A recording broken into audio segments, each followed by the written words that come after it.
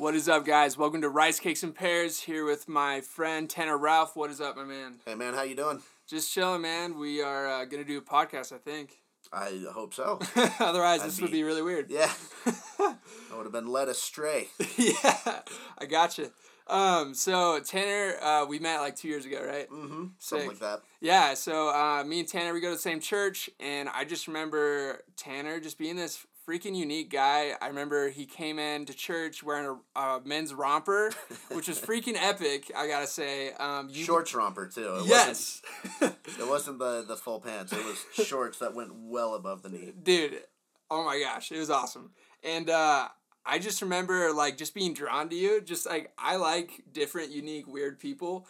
And I remember you saying you did comedy, and I was pumped about it. You just had this funny, almost morbid humor. I don't know. I digged it, man. It was sick. And in church, I remember we were talking, like we do this thing in church where people go up and share what they're going through, their struggles with God or just life in general. I remember, Tanner, you went up and you kind of talked about how you have bipolar disorder. Mm-hmm. And I thought that was freaking, like, bold and brave to just be like, yo, I have bipolar disorder. Because, like, I've never met anyone, and I think there's, like, maybe a stigma or this idea of, like, these bipolar people are crazy. Like, oh, like, who knows? I mean, Kanye West is bipolar now, yeah, so I guess. He's got much more extreme cases than I do, for sure. But totally. Yeah. But I just really, like, I admired that, and with this podcast, a lot of it is about mental health, and I just want to bring in people who can bring a unique perspective to what they're struggling with. Maybe they're thriving, whatever they're doing in life. But I was wondering if you could kind of talk about your journey, I don't know, when you were diagnosed with bipolar, and we can kind of go from there. Yeah, so it really started when I was a Mormon missionary around the age of 19. I was out as a missionary in Everett, Washington, which is north of Seattle. Oh, nice. And I was just feeling incredibly depressed to the point where, like, I didn't want to leave. I didn't want to do anything. Everything just started causing panic within me, a lot of anxiety. So I brought it up with my mission president, and we decided it was best that I go home. But this was before mental health was a thing people were talking about. This was 2008. So I always say I got depression before depression was cool. Yes. But, and of course I say that tongue in cheek. Yeah. But yeah, so I came home for depression, but without any diagnosis or anything like that. We just decided it was best that I leave because I was just angry and terrified and sad all at the same time. Dang. Just overwhelming feelings that I didn't understand how to cope with. And so I came home. I had a really hard time with the church, actually, because, again, this was 2008. We weren't talking about mental health yet. We weren't talking about depression and anxiety. And so I felt really shunned from a lot of people because people didn't understand why I came home after 3 months. And I didn't even understand. So it made it really hard. And so the first thing I did was got away from home, which was Ohio, where I was growing up. I came out to Utah, went to college, and just kind of forgot about the mission completely. Just decided to just live my life as much as I could. And then I don't remember what the specific thing was. But it just, all of a sudden, depression became more of something that was being talked about in the open. Yeah. And I was talking with, I know what it is now that I'm saying it. A friend of mine had also come home from his mission. And he was like, yeah, I came home from depression. And I was like, is that why I came home? Because there was no official reason why I left. Yeah. And so when I was talking to him, I was like, shoot, this all sounds familiar. This all sounds relatable. Listening to his experience of depression, and so that's when I started to self-diagnose myself with depression. And even that alone was a big relief. Because even if it was self-diagnosed, there was no medicine to go with it, there was no treatment, but just understanding, I have this, was enough for me to be like, okay, I can understand, at least that's what it is. Even if I don't understand what it is or how to approach it, just knowing what it is a relief in itself. Not a complete relief, but enough of one. Was it nice to, like, finally be able to explain to people, like, so that they wouldn't, like, mess with you? Or, like, not necessarily mess with you, but, like, bother you about it? Yeah. Kind of. I mean, it was still a time where mental health wasn't totally talked about yet, but it was nice to be like, well, I at least understand myself. Yeah, I had a legit freaking thing going on. Yeah, exactly. So I went another year or so just on self-diagnosis of just knowing, okay, I have depression. That's what it is. And then I started failing a lot of classes at UVU when I was a student there. I was sleeping a lot. I was just having a lot of panic attacks just about going to school and going to classes. And this was the first time where I realized I should probably see someone about this. Yeah. And so I went and met with a doctor and just filled out a little survey, talked with her about a lot of my issues, and she told me that I have bipolar depression, is what she calls it. It sounds made up to me. It sounds like something she's like, yeah, you got this, now get out of here. But it's a legitimate thing. And so she gave me some medication, which it kind of balanced me out, but also made me sleep harder, so I stopped taking it. But yeah, so that's kind of my journey to getting diagnosed. It was a long journey. It should have been addressed much sooner, and I'm really happy. As much as I joke about how depression is trendy these days, I'm really happy that it's much more of an open topic and that it's much easier for people today to get the help they need and for it to be less stigmatized. Totally. Because I didn't have that kind of environment, and so it took me much longer to get help that I needed. Dang. And so when were you diagnosed with bipolar depression? This would have been maybe 2010. Okay. I think. So about 2 years after your mission, kind of. 3 years, and then I went back on my mission in 2011. Okay. And then the depression and anxiety got worse again, but this time we knew what we were dealing with, and so instead of going home right away, I made it a few more months. Oh, nice. And then eventually went back home. But I felt a lot better about that effort. Well, it's always like, at least for me, like, if you grow up in the Mormon church and you're a dude, it's like, oh, you're, not like you're expected to go, but it's like, I mean, it's kind of ingrained in you. It kind of sounds like we're brainwashed. But we kind of are, in a way. It sounds bad, but we kind of are. Yeah. You're right. There's no, it's not a, in the church's perspective, it's not an eternal saving thing. Yeah. It's not. Sure feels like it, though. Yeah, it's not an action that's required of anyone for any grace or glory or anything like that, but it definitely feels like you have to. Yeah, it's almost like it's almost the trendy thing to do because everyone, okay, where are you going on your mission? Oh, sick. Yeah. But I can relate a little bit. I mean, I came home early for my mission. I was out 15 months. Nice. And yeah, it was sick. But again, missions can be hard, man. Yeah. Mentally taxing. Well, yeah, I was going through a faith crisis, too, which did not help at all. And so every time I'd knock on someone's door, I'd always think of the scripture. I can't recall it off the top of my head, but in Doctrine and Covenants, in which Joseph Smith is revealed that anyone who did not hear of the word on earth but would have has the same chance in heaven to hear about it. Yeah. And I heard that as like, okay, so why are we teaching anyone? Like, why don't we just leave them alone and let them live their lives, and then when they die, they can hear about it in a better place than we are here. Yeah, they can explain it better, right? So I'd knock on everyone's door and I'd be like, hi, do you want to hear about a message from Jesus Christ? But inside I was like, no, don't do it! Turn away! Turn away now! Dude, that's legit, man. I can understand that. So there is that. I've gone through a lot of my own faith crises, too, and so to have a faith crisis and then be in a place where you're supposed to be teaching people about that same faith that you yourself aren't totally sold on. Yeah. It's a very bizarre experience, and everyone goes through that in some form or another, some degree or another, but mine just felt very, very severe. Dude, I can only imagine that. I agree, like, we all go through a faith crisis. So, since returning back from there, I mean, it's been a couple of years. Yeah, it's been about 9 years now. So, not like I want you to go through every detail of 9 years, but like, how has maybe religion been for you? I mean, I'm sure there's been struggles. We all struggle. How has that played a part since you opened up about that? Yeah, it's been pretty good, actually, for the most part. I mean, it's bipolar depression, yeah. So there's some days that really suck. There's some days that are fantastic. Dude, what does it feel like when it's fantastic? Like, well, even manic has its side effects. Yeah. Really manic is great for when you want to get stuff done. I could probably go days without eating and sleeping and just work. So that's great, but it's not great work you're doing. So it's not even like you're on it's not a Superman, superhero kind of thing. It's just a lot of energy and focus that I don't really experience.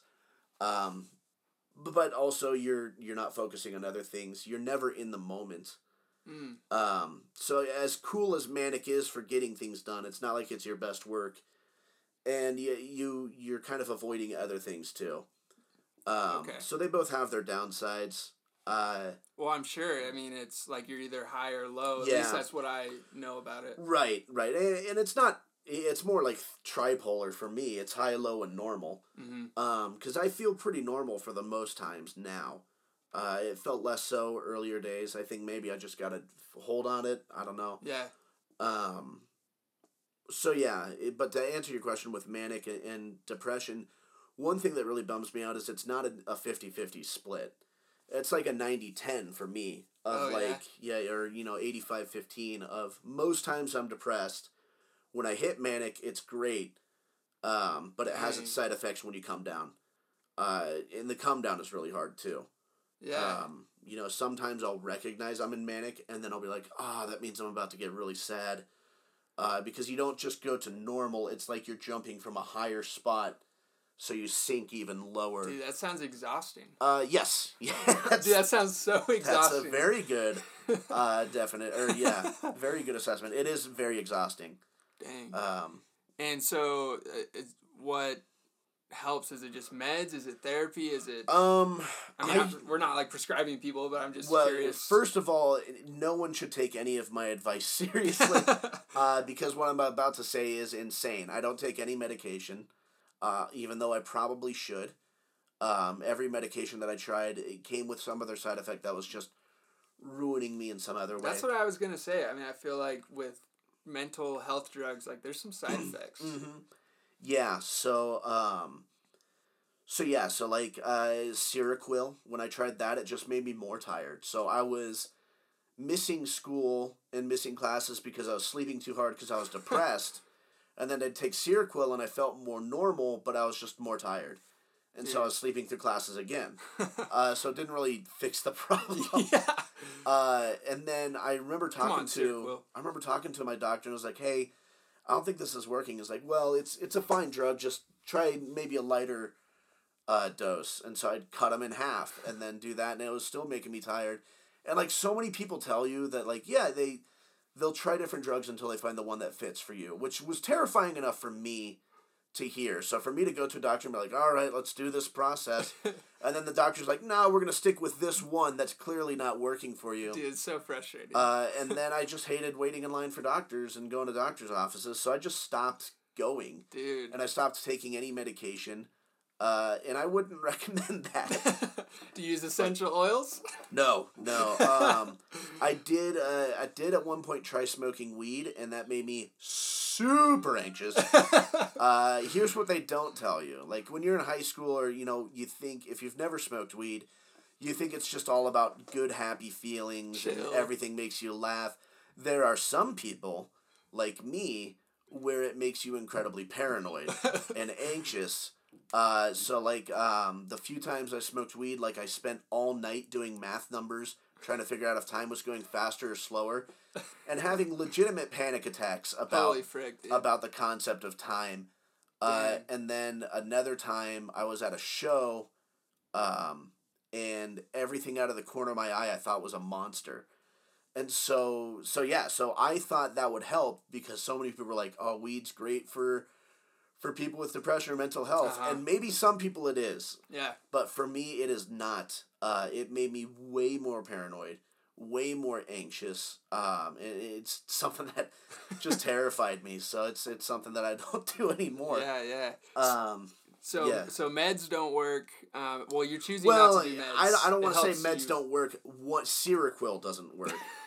And I haven't tried anything else. Okay.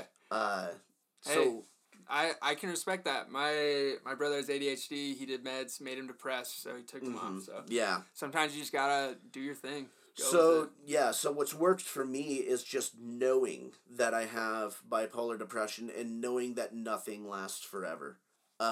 So whenever I'm feeling depressed, I can have a little bit of hope of knowing, all right, this is just a wave of depression and it will recede.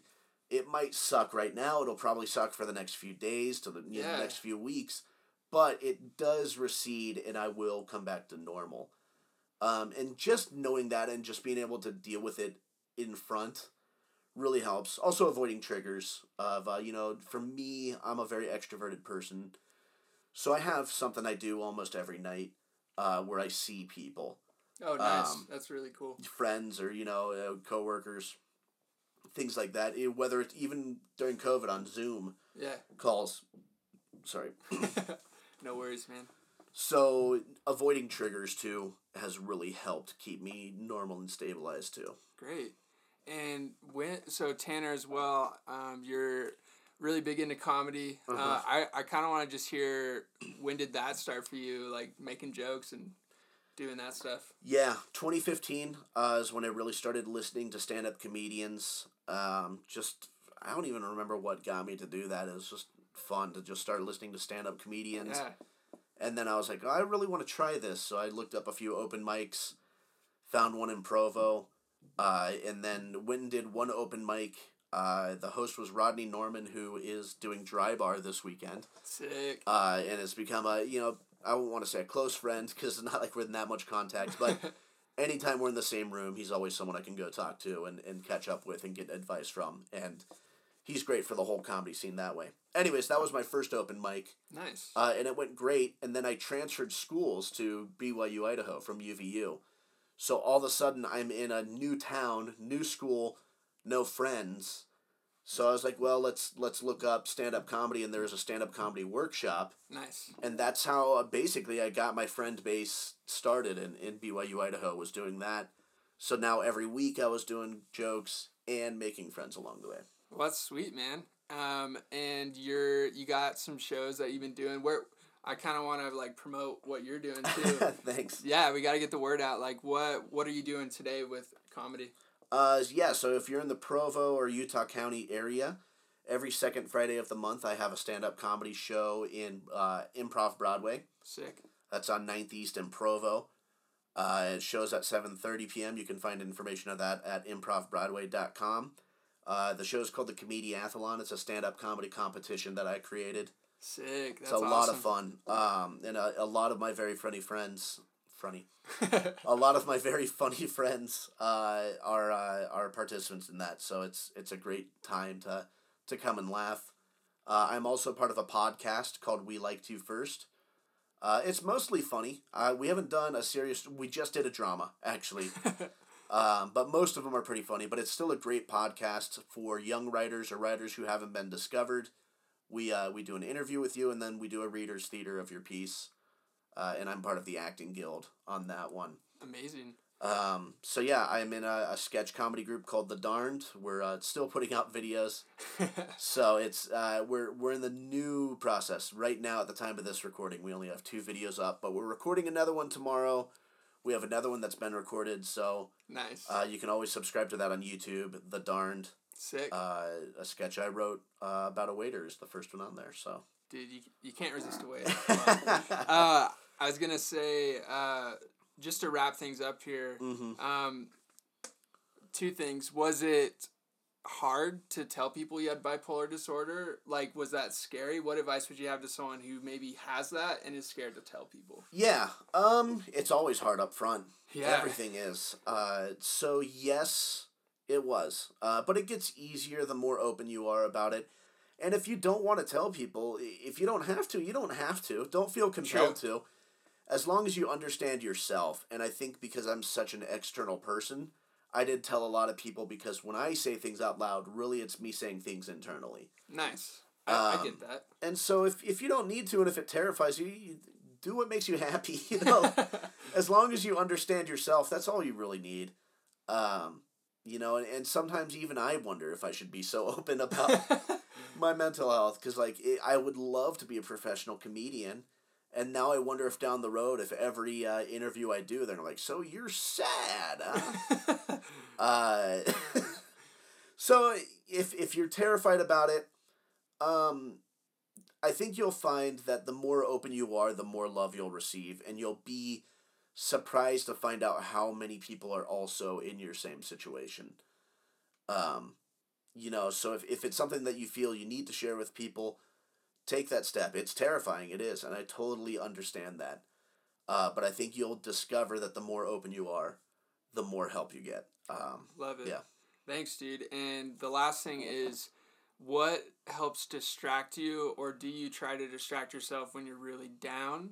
Like, what do you do? Do you watch movies? Do you Netflix? Like, what helps? I don't know. Comedies are always fun if I'm alone, but really the best thing for me when I'm in a low is to avoid being by myself. So if I can find a community, if I can find something to do or people to be with, that's always better for me. If I can't avoid it, then yeah, comedies on Netflix. I played way too much Rocket League. Oh, nice. I'm not as good as I should be for how much time I play on it. Dude, I struggle with that one. I can't turn correctly. So really, it's just anything to distract you from yourself, I think was the good way you put it. For me, I need to get outside. Yeah. But if that's not an option, then things to just keep me from thinking too much to myself. Yeah, no, we all think too much, man. Yeah. Well, sweet. I appreciate you, man. Tanner Ralph, everybody. Hey, I appreciate it. Thank you. Woo! All right. Peace out.